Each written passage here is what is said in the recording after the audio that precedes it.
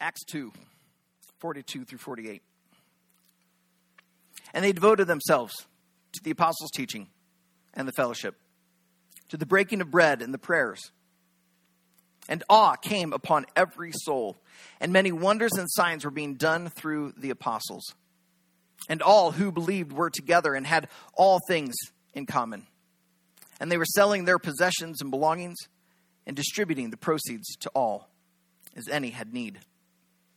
And day by day, attending the temple together and breaking bread in their homes, they received their food with glad and generous hearts, praising God and having favor with all the people. And the Lord added to their number day by day those who were being saved. This past week, the New England Patriots NFL professional football team made major news. If you are not a football fan, the preseason has just come to an end. The regular season starts this next week. I think it kicks off this coming Thursday. And during the preseason, an NFL team is allowed to have 80 men on their roster, 80 players. But for the regular season, you're only allowed to have 53. So most teams use those 4 weeks of the preseason, camps and games, to evaluate those 80 players, because they have to decide which 27 they're going to get rid of. Now, some of those 27 that get dropped, they get signed to the practice team. A few others will get picked up by other teams. But some of them, they're just going to go back to working at Walmart.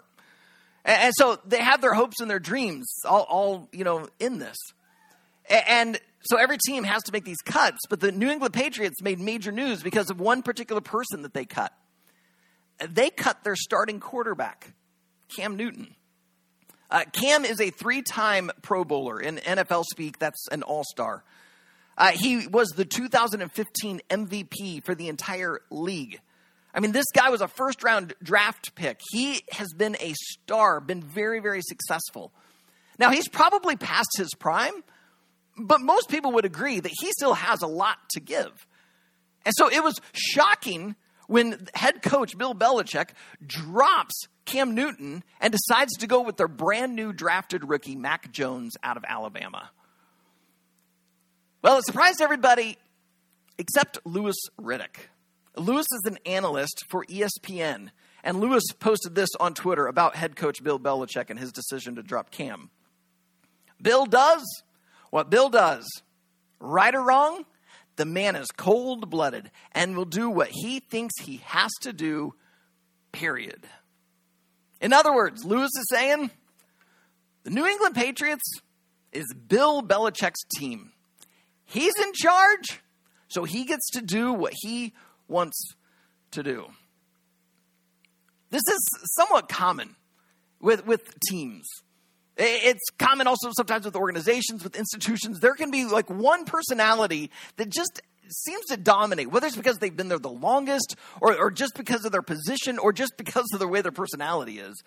It seems to be theirs. So that's why some people call the New England Patriots Bill Belichick's team. It's why some people call the Los Angeles Lakers LeBron James's team. If I ask some of you, well, whose team is the Iowa Hawkeye football team? Probably a lot of you would say, well, Kirk Ferentz. He's been there the longest. He makes the decisions. It's their team. But this isn't just a sports thing. This happens in business. I mean, Jeff Bezos is no longer the CEO of Amazon. He's head of the board, but he's no longer CEO. And yet, Amazon is still Jeff Bezos' company. Years ago, if you had said Microsoft, people would have immediately thought Bill Gates. Happens in the nonprofit world or ministry.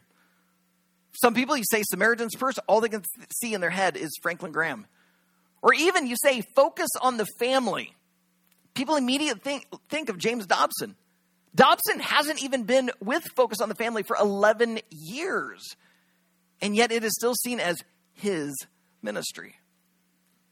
I mean, this could happen with a college, like a college president who just seems to, have a bigger than life personality. It could happen in your workplace, like your boss. It even happens in church world. Like sometimes you name a mega church, people immediately think of their pastor. They'll say, oh, isn't that J.D. Greer's church? Oh, isn't that Matt Chandler's church? But it isn't just a mega church thing. Like, I suspect even here in little tiny Waverly, Iowa, that there are people who go, oh, wait, Riverwood, isn't that Aaron Bird's church? Because I'm the pastor, I'm the founder. And so they see it as Aaron Bird's church. I don't believe that's God's design for the church. I don't think it's supposed to be Aaron Bird's church. I don't think it's supposed to be John MacArthur's church or Andy Stanley's church. Or I don't even think it should be like Matt Townsley's church or Ed Pavlik's church or Luke Anderson's church. Like, this is to be Jesus's church. Today, as we continue in our definition of what is the church and who is the church, we're going to very clearly see that the church is Jesus's. But what I hope happens today isn't that you just walk out with the theological concept that, oh, yeah, the church is Jesus's. Okay, great, we're good. Instead, you will see that this affects the way we are to view the church. It affects the way we are to do church. And it also affects the way we are to live life. See, my hope and prayer is that as you realize Jesus is over the church, that if you are a follower of Jesus, you realize you're part of the church. So that means Jesus is also head over you, which should lead you to come to a place of complete trust and surrender. So, if you brought a Bible, I invite you to open it up to Ephesians chapter 4. Ephesians 4. If you did not bring a Bible, we're going to put the scripture up on the screen. But if you have a Bible on your phone at Riverwood, we are totally fine with a digital Bible. If you're joining us online, there is a Bible tab. You can go over there and click on that and navigate to Ephesians 4. If you don't know where Ephesians is, feel free to use the little cheat sheet right there on the screen. As you're flipping to Ephesians 4, just give you a heads up, it's going to be a little bit before we get there, so just hang on to it. The passage that I read at the very beginning was from Acts chapter 2. If you've been with us through this series, you realize that we've been studying that, and I read it at the very beginning of both of those sermons. And spoiler alert, we're going to read it next week at the very beginning of the message. But we've been looking at Acts 2 because we've been studying the early church. Because we feel like at that time, God was working in such a way that there were things that the church was doing, living out, that we need to live out. And so 2 weeks ago, the first thing we saw was that the church is not a building. It's not just an organization. We saw that the church is the people. And not just any collection of people. We saw that it is the redeemed people of God. But then we saw last week that those redeemed people had been given a mission. As we launched out from Acts 2, we went to Matthew 28 and to Acts 1. And we saw that we are called with this mission to go and make disciples in Jerusalem, Judea, Samaria, and to the ends of the earth. But today what we're going to see is that because that mission came from Jesus, he is the head of the church. However, if I asked some people, hey, who was the head of the early church? I think some people would say Peter. I mean, it makes sense. Peter, after all, is the dude that preached the sermon in Acts 2 where 3,000 people come to know Jesus. I mean, so the church overnight went from about 120 followers of Jesus to over 3,000. Like overnight. Country church to mega church. I can't imagine the like nightmare that would be in trying to minister to everyone. Yet I wouldn't mind trying it out. That would be awesome. Also, Peter's the guy in Acts chapter 3 who heals a lame beggar. That causes him to get arrested and taken before the Sanhedrin. He's the one who ends up talking and tells them about Christ. We see him in Acts chapter 5 when an issue comes up with Ananias and Sapphira lying. He's the one who's having the conversation with them. Later in Acts 5, when another issue comes up, he's like the voice piece. He's the vocal leader. He's the de facto kind of main dude. And yet, as important of a leader as Peter was, he was not the head of the church. I also suspect if you ask the people, hey, who's the head of the early church? Some people might say Paul. Now, Paul did not really come along until later. But because Paul wrote about 2/3 of the New Testament, Paul planted a whole bunch of churches. A lot of people entered into the kingdom of God because of Paul's ministry. Some people might assume that Paul was the head dude. As key of a man as he was, as great of a leader, I mean, there are churches named after this guy. I mean, right here in Waverly, St. Paul's Lutheran Church. I mean, the dude was incredible. But he was not the head of the church. We could go on. I mean, throughout time, there's been Augustine, there's been Martin Luther, There have been so many key leaders who God has used in tremendous ways, but not one of them has been the head of the church. The head of the church has always been and will always be Jesus. I think there are 4 reasons why Jesus is the head of the church. The first reason is that every leader is temporary. I mean, Peter served a good amount of time. I mean, he'd hung out with Jesus for a number of years, and yet around Acts 15, we see Peter still kind of leading, but then kind of James, the brother of Jesus, rises up. And after that, it seems that James is kind of now the lead dude.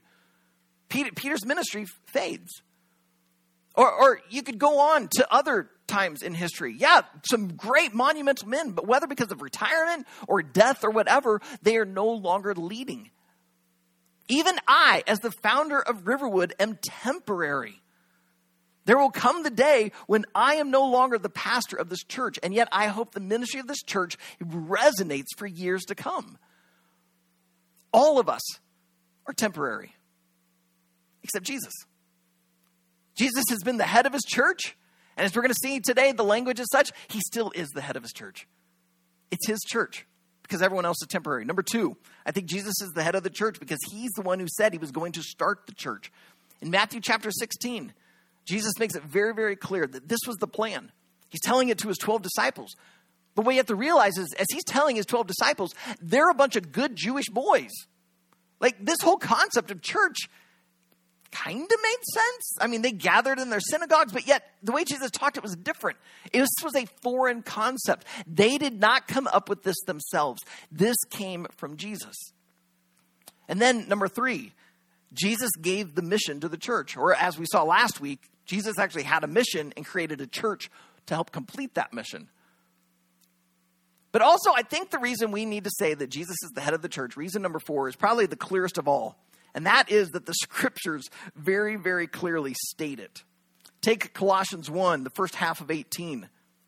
And he, referring to Jesus, is the head of the body, the church.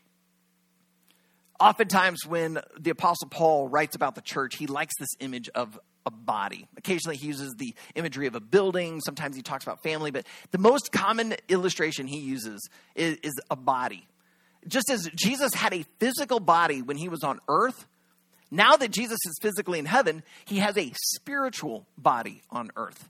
And his spiritual body is the church. He is the head, and out of that flows the body. And the body has different parts that do different things, just like hands do different things than feet, and feet do different things than tongues. Yeah, like that's how a body works. And so Paul loved that image, and we're going to see it even more today. But as we see that Jesus very clearly is the head of the church, we do kind of need to ask ourselves, does that mean I should get fired? Like, am I not needed? If Jesus is the head of the church, like, what in the world am I doing? Like, do we need to let go of Matt and Ed and Luke as elders? Like, do we need to just disband that team because it's redundant? Jesus is the head. We don't need anything else. Do we need to fire Jake and Bridget and Lori as our Sunday team? No, thankfully. Paul explains more in Ephesians 4, which hopefully you are open to. He helps us understand why even I am useful for a time. To help you understand the structure of what we're about to read, Ephesians 4 starts in chapter 1 with this just kind of like really deep, rich theological introduction. It's kind of steeped in the gospel. When you get to chapter 2, you see Paul just give this really deep explanation of the gospel. That leads into chapter 3 where he explains why he does what he does because of the gospel. That's his whole entire ministry. All right, so if you want to, think of it this way. Chapters 1, 2, and 3 are all about the gospel. It's all about Jesus' life, death, resurrection. It's all about him. So then you get to chapter 4, and now he makes a shift. And in chapter 4, it's now like, okay, so because of the gospel we see in 1, 2, and 3, here's how you should therefore live. All right, so pick it up in verse 1 with me. I therefore, so Paul, he's saying, so that therefore, because of all these things I've just said about the gospel, I, a prisoner for the Lord. All right, we'll pause there for a second. By the way, we're going to pause a lot through this section today. Last week, we dipped into Colossians chapter 4 for just a moment. We saw that Paul was in prison. Paul was kind of under house arrest in Rome, and he was in prison because of the gospel. And what stood out to us last week was that Paul's in prison because of the gospel, and yet he asks the Colossians to pray that he would have opportunities to share the gospel. Like, the most important thing to Paul was that Jesus loved the world, died on the cross, rose again from the dead. Everyone needed to know this. And so he gave his life to it, even though it landed him in prison. And so here he is still in prison, but he's saying, so because of this ministry that I have for the gospel, I, therefore, a prisoner for the Lord, urge you to walk in a manner worthy of the calling to which you have been called. In other words, if you are a Jesus follower, you now know the gospel. It's opened your eyes. It's opened your heart. You now have this relationship with God. So you've now been called to follow Jesus. Or as he puts here, to walk. And you are to walk in a manner worthy of the calling. In other words, when you said yes to following Jesus, you wasn't just to get heaven. It was to have a changed life. You're now called to live life differently than how you used to live. If we're going to end at verse 16 today, but if you head on into verse 17, you'd see Paul talk about what life is like apart from Jesus. So if you are a Jesus follower, then you are being called to walk in a manner worthy of the gospel. And what is that? Verse 2. You are to live with all humility and gentleness, with patience, bearing with one another in love, eager to maintain the unity of the Spirit in the bond of peace. Pause there for a second and look at those two verses. Could you imagine living in a world like that? Imagine a world where people are humble, where people are gentle, where people are patient with your shortcomings, where there is a bearing of one another's burdens because of love. Imagine what your family looks like. Imagine what a church looks like. Imagine what the world looks like. This is why we say that our world desperately needs people who will live like Jesus lived and love like Jesus loved. This is what we are called to. We are called to live out this life in a manner worthy of the calling to which we've been called, with humility and gentleness and patience and love, and eager to maintain the unity in the Spirit. But now what I want you to notice, Paul has just taken chapters 1, 2, and 3 to explain the gospel, to talk about his ministry. So now in chapter 4, he says, so I therefore am now telling you to live this way. And he can't help but begin to talk about the church. Notice verse 4. He says, there is one body. There that image is again. There's one body and one Spirit, just as you were called to the one hope that belongs to your call. One Lord, one faith, one baptism, one God and Father of all, and I love this, who is over all and through all and in all. Some of us, we probably should just memorize that verse and meditate on it every day. God the Father is over all and through all and in all. But grace is this undeserved gift, this unmerited favor. But grace was given to each one of us according to the measure of Christ's gift. Not according to the measure of what you are worth, not according to the measure of what you have done, according to the measure of Christ's gift. And what did Christ do? He died on the cross for our sins. He gave it all for us. He loved us so much, he gave his entire life, and he pours it out upon us. That is grace.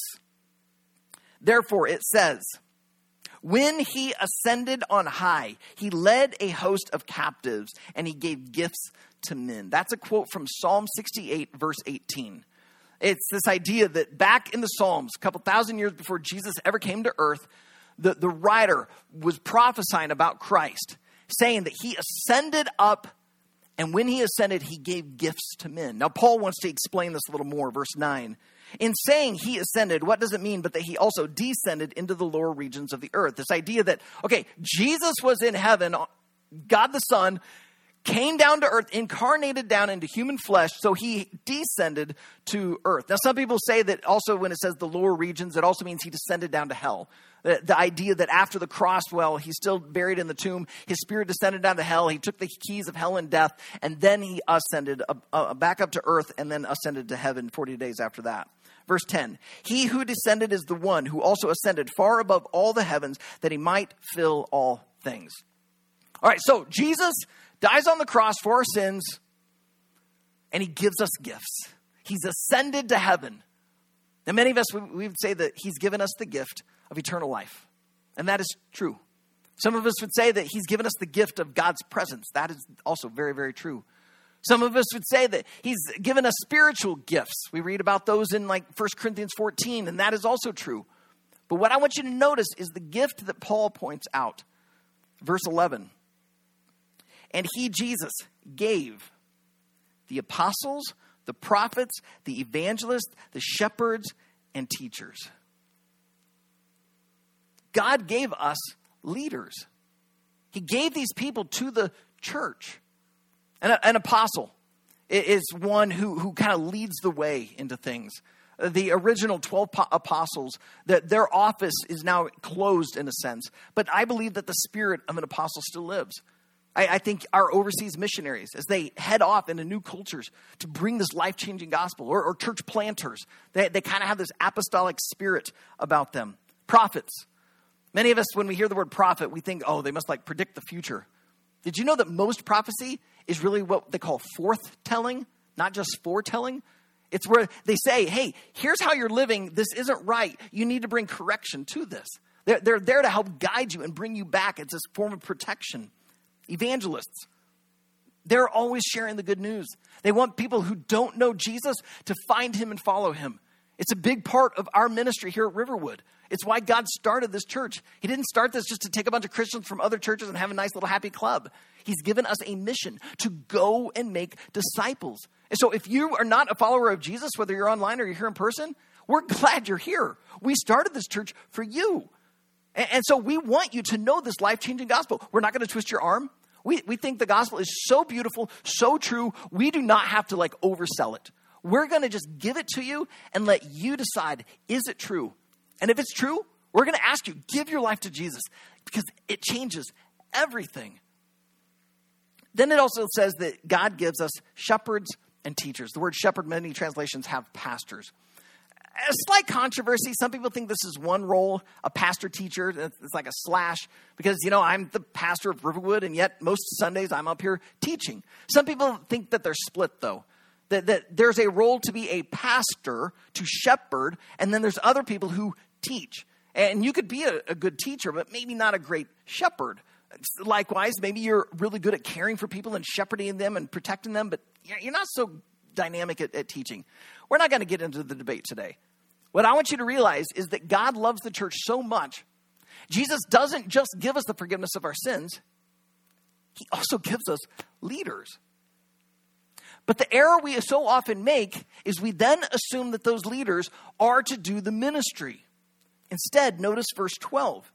It says that Jesus gives these apostles, prophets, evangelists, shepherds, and teachers to equip the saints for the work of the ministry. The word saint there does not mean super Christian. It does not mean someone who's died and like risen up in some sort of spiritual hierarchy later.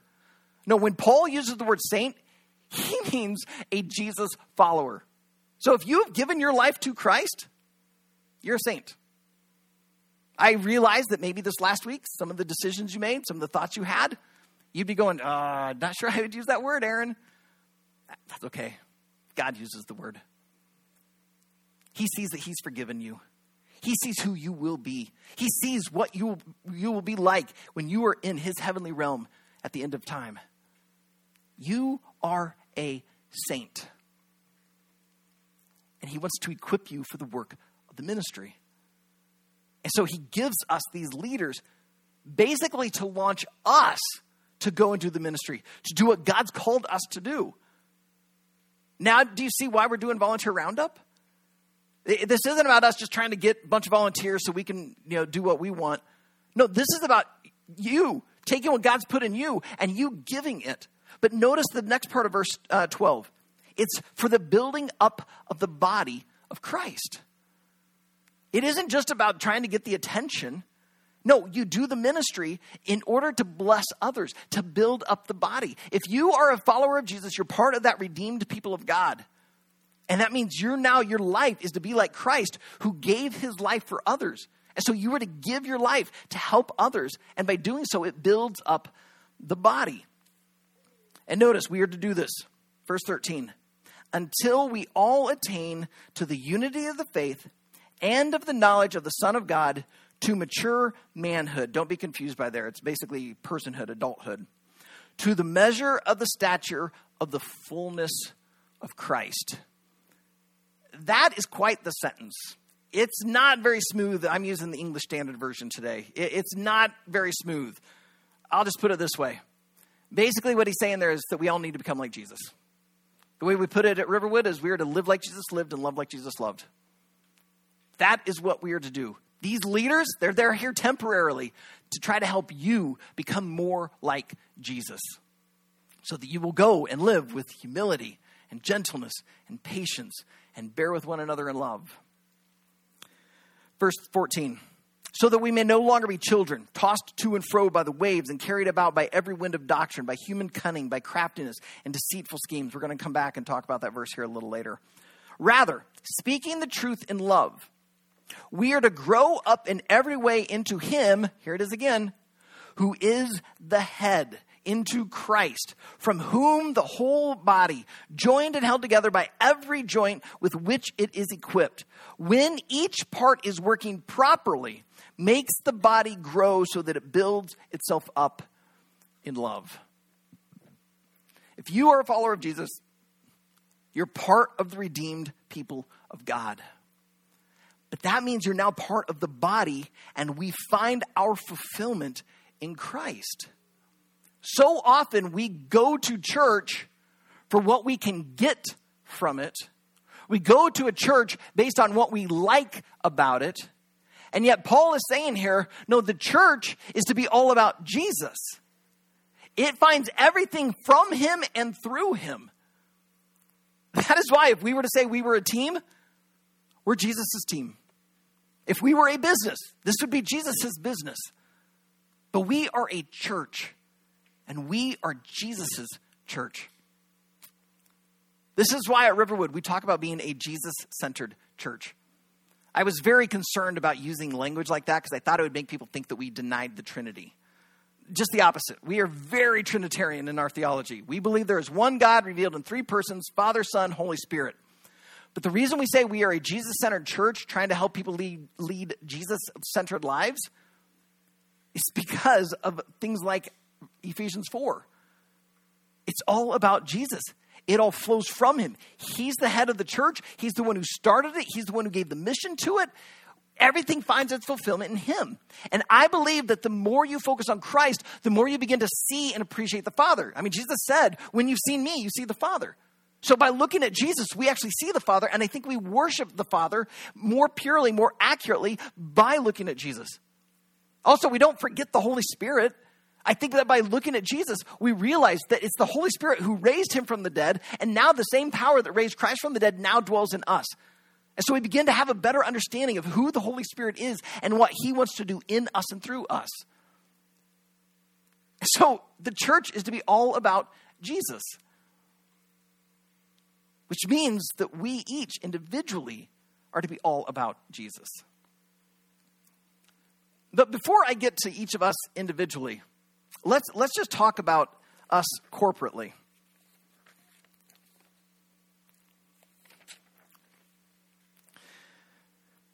If Jesus is the head of the church, that means that he's the Bill Belichick of it all. Which means that if he wants to cut the starting quarterback, we got to trust him. We have to trust that he knows what he's doing. As a fairly new church, 7.5 years old, we have had to basically trust God through a lot. Some of you not a ton of you, but some of you were with us in some of those early days. There were some days where we wondered, is anyone going to show up? We actually had to trust God. We believed that he'd called us to this mission, but then like Sunday rolls around and is anyone going to even actually show up? We had to trust that God would provide the leaders, the volunteers to help us make disciples. So some weeks we had to trust that God would even just provide a place for us to meet. And then we've had to trust God to provide for us financially. The thing is, though, even though we're no longer a baby church, we still have to trust God. Like right now, almost every church is really having to trust God through this pandemic. You guys, it is hard to lead through this thing. It feels like any decision you make is going to disappoint someone. And yet, it's to be about Jesus. So guess what we're trying to do here? What can we do to help the greatest number of people connect with Christ? Also, we still have to trust him financially. God, in his providence, put this building on our radar way before a pandemic ever came. We brought it to our partners, and our partners in February of 2020 voted unanimously to take this on. And a month later, we couldn't meet. It delayed everything. And then you throw on top of it, I had a 2-month sabbatical. And so a lot of this ended up falling on many of you.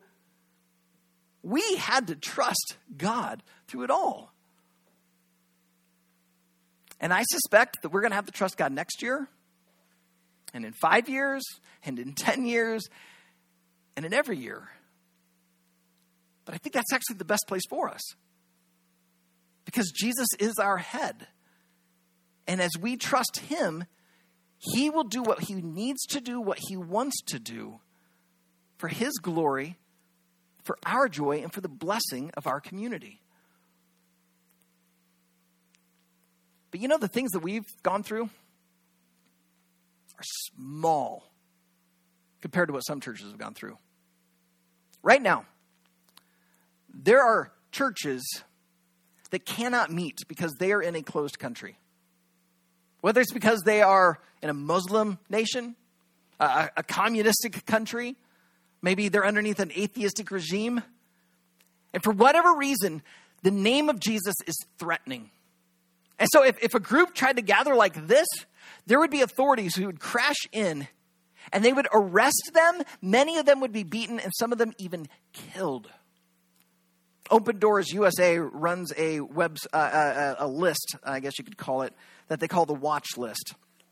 According to them, just so far in 2021, 4,761 Christians have been killed for their faith.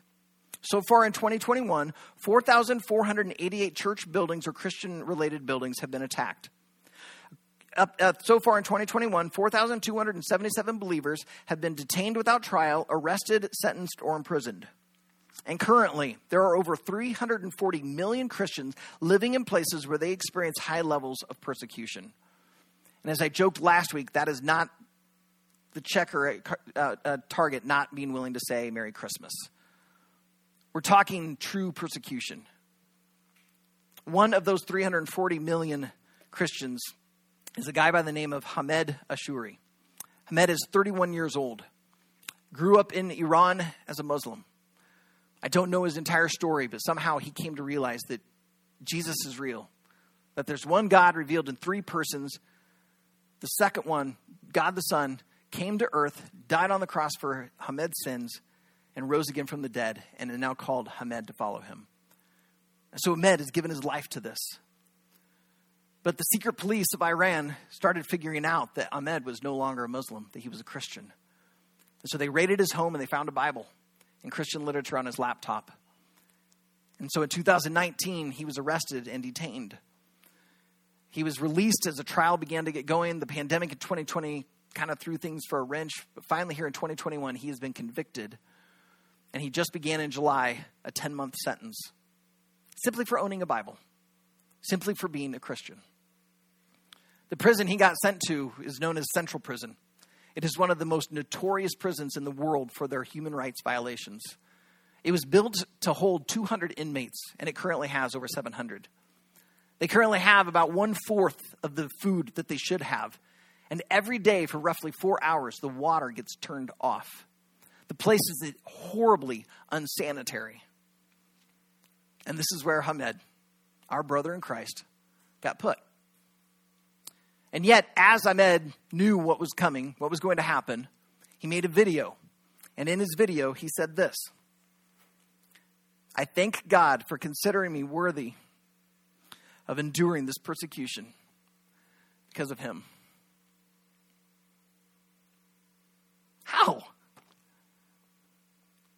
How in the world do you know you're going to get thrown into something like that? That you're going to be beat simply because you proclaim the name of Jesus. And you say, "I thank God"? I'll be honest. I have matured a lot in my faith. I don't know that I'm quite there yet.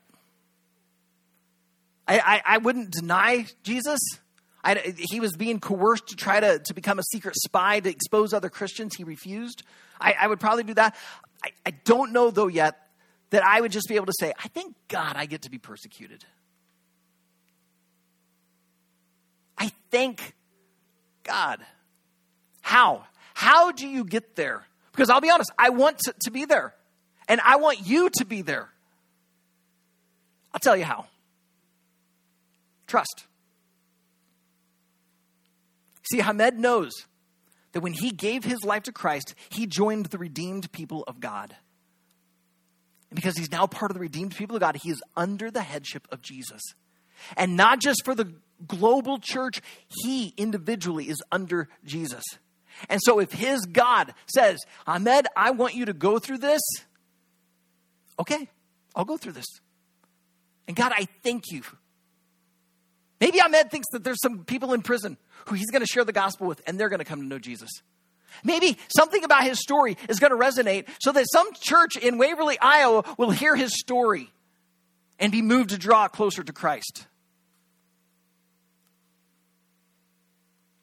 But I'm too much like verse 14. Remember the verse we read but kind of skipped? In verse 14, Paul talks about how we're not to be children any longer. And then he uses this image of being tossed to and fro by waves. Now, he's talking about doctrine, worldview, cultures. And if you haven't noticed, we can get knocked around by worldviews. Like our culture, things in the media, things out in our entertainment, they'll say certain things and this is what we need to believe. And I will admit, early in my life, I get knocked around by that. Well, okay, that actually sounds good. That sounds reasonable. Or, well, okay, maybe it's actually this. And I just kind of got bounced around. But the more that I've started following Christ, the more settled I've gotten. And so now I'm not as prone to just buy into something. However, I'm still a little too much tossed around in my emotions. I am still too tossed around by the waves of my circumstances. I'm tossed around when I have a physical ailment, or I feel like there's a relationship that's somewhere strained. Like there's too many things in my life that just knock me around. How do you get steady? How do you get that peace? How do you have that rock solid anchor so that you could be like Hamed and say, "I thank God for this"? Paul tells us in the previous verse. Verse 13. This happens when we attain to the unity of the faith, when we have knowledge of the Son of God, when we mature into full manhood, adulthood, to the measure of the stature of the fullness of Christ. In other words, the way that you get to that place of peace, the way you get to that place of being steady, the way you can navigate through all the winds of culture, through all of your circumstances, through all of it, is Jesus.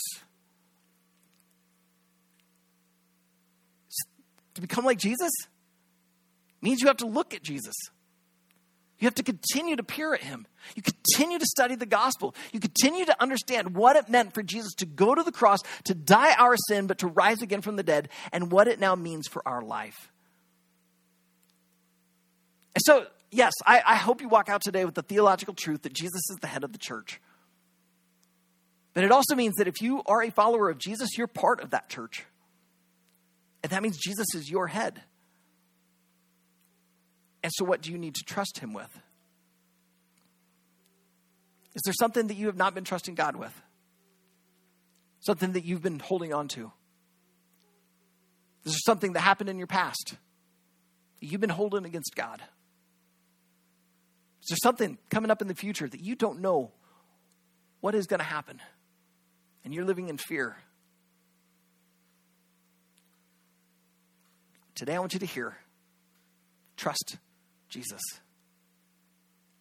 Lay it all out before him.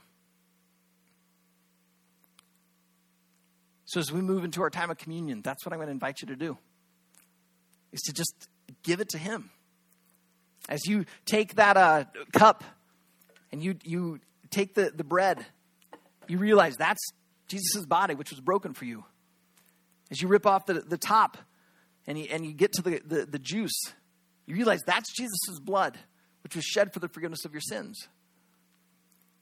And when you see what he did for you, you see his love for you, let it help you to trust him. I don't know why he let that happen in your life. I don't know what tomorrow is going to hold. I don't know why he's allowed that physical ailment or that strained relationship. I'm not here today to try to explain these things away. What I am here today, though, is to say you can trust him.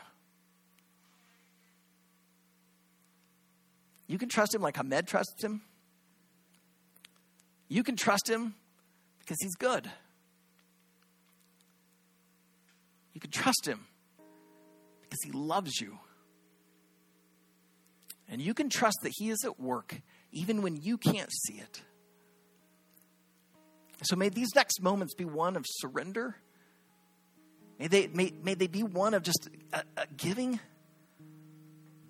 May it be one of just placing all of yourself in his hands, saying, God, take me, use me, do what you need to, help me to trust you through all of this. So in a moment, I'm going to pray. After I pray, Jake and the band are going to lead us in a song.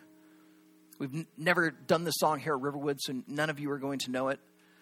So I'm going to just encourage you to listen, to let the words become your prayer. That as you hear the words of the chorus, as you hear the words of the verse, you would express the idea behind the song. You would lay all of it, all of your plans, all of your life, all of yourself in God's hands. At any time during the song, you were free to get up and go to the communion elements. You're free to remain right where you're at. You're free to stand. If you start catching on to the song to sing, you're free to get on your knees. You're free to just stay where you're at. Whatever you need to do right now, do. Because this is about you connecting with a God who loves you and wants you to trust him. So Heavenly Father, I pray that you would minister in this next moment. Lord, whatever people are dealing with, I pray that they would just begin to hand it over to you. Lord, I pray for the person that does not know you, has never given their life to you, that instead of trying to go and get some communion elements, that instead they would give their life to you, that they would receive your offer of grace, that what you did through the cross they would realize was for them, and they would make the same decision that Hamed made, and they would make the same decision that so many others of us have made. That they would give their life to you because of who you are, Jesus, and what you've done. God, I pray that today would be their spiritual birthday. And the first thing that they give to you, the first thing that they entrust to you is themselves. But Lord, I pray for the followers of Jesus here. Those who are already part of the redeemed people of God. That whatever fears and worries they are carrying, no matter what pain they're holding on to, whatever has happened in their past, whatever they might be holding on to, God, I pray that today would be a day of releasing, of giving up, of surrender, of trust. And that they would actually be able to say, God, I thank you for Jesus. I thank you for what you are doing. And I trust you, Jesus, because you are my leader. You are my Savior. You are the head of the church, and you are the head of my life. So, Holy Spirit, do what you need to now. For your glory, for our freedom. We do this now in remembrance of Christ who went to the cross for us. And it's in his name we pray. Amen.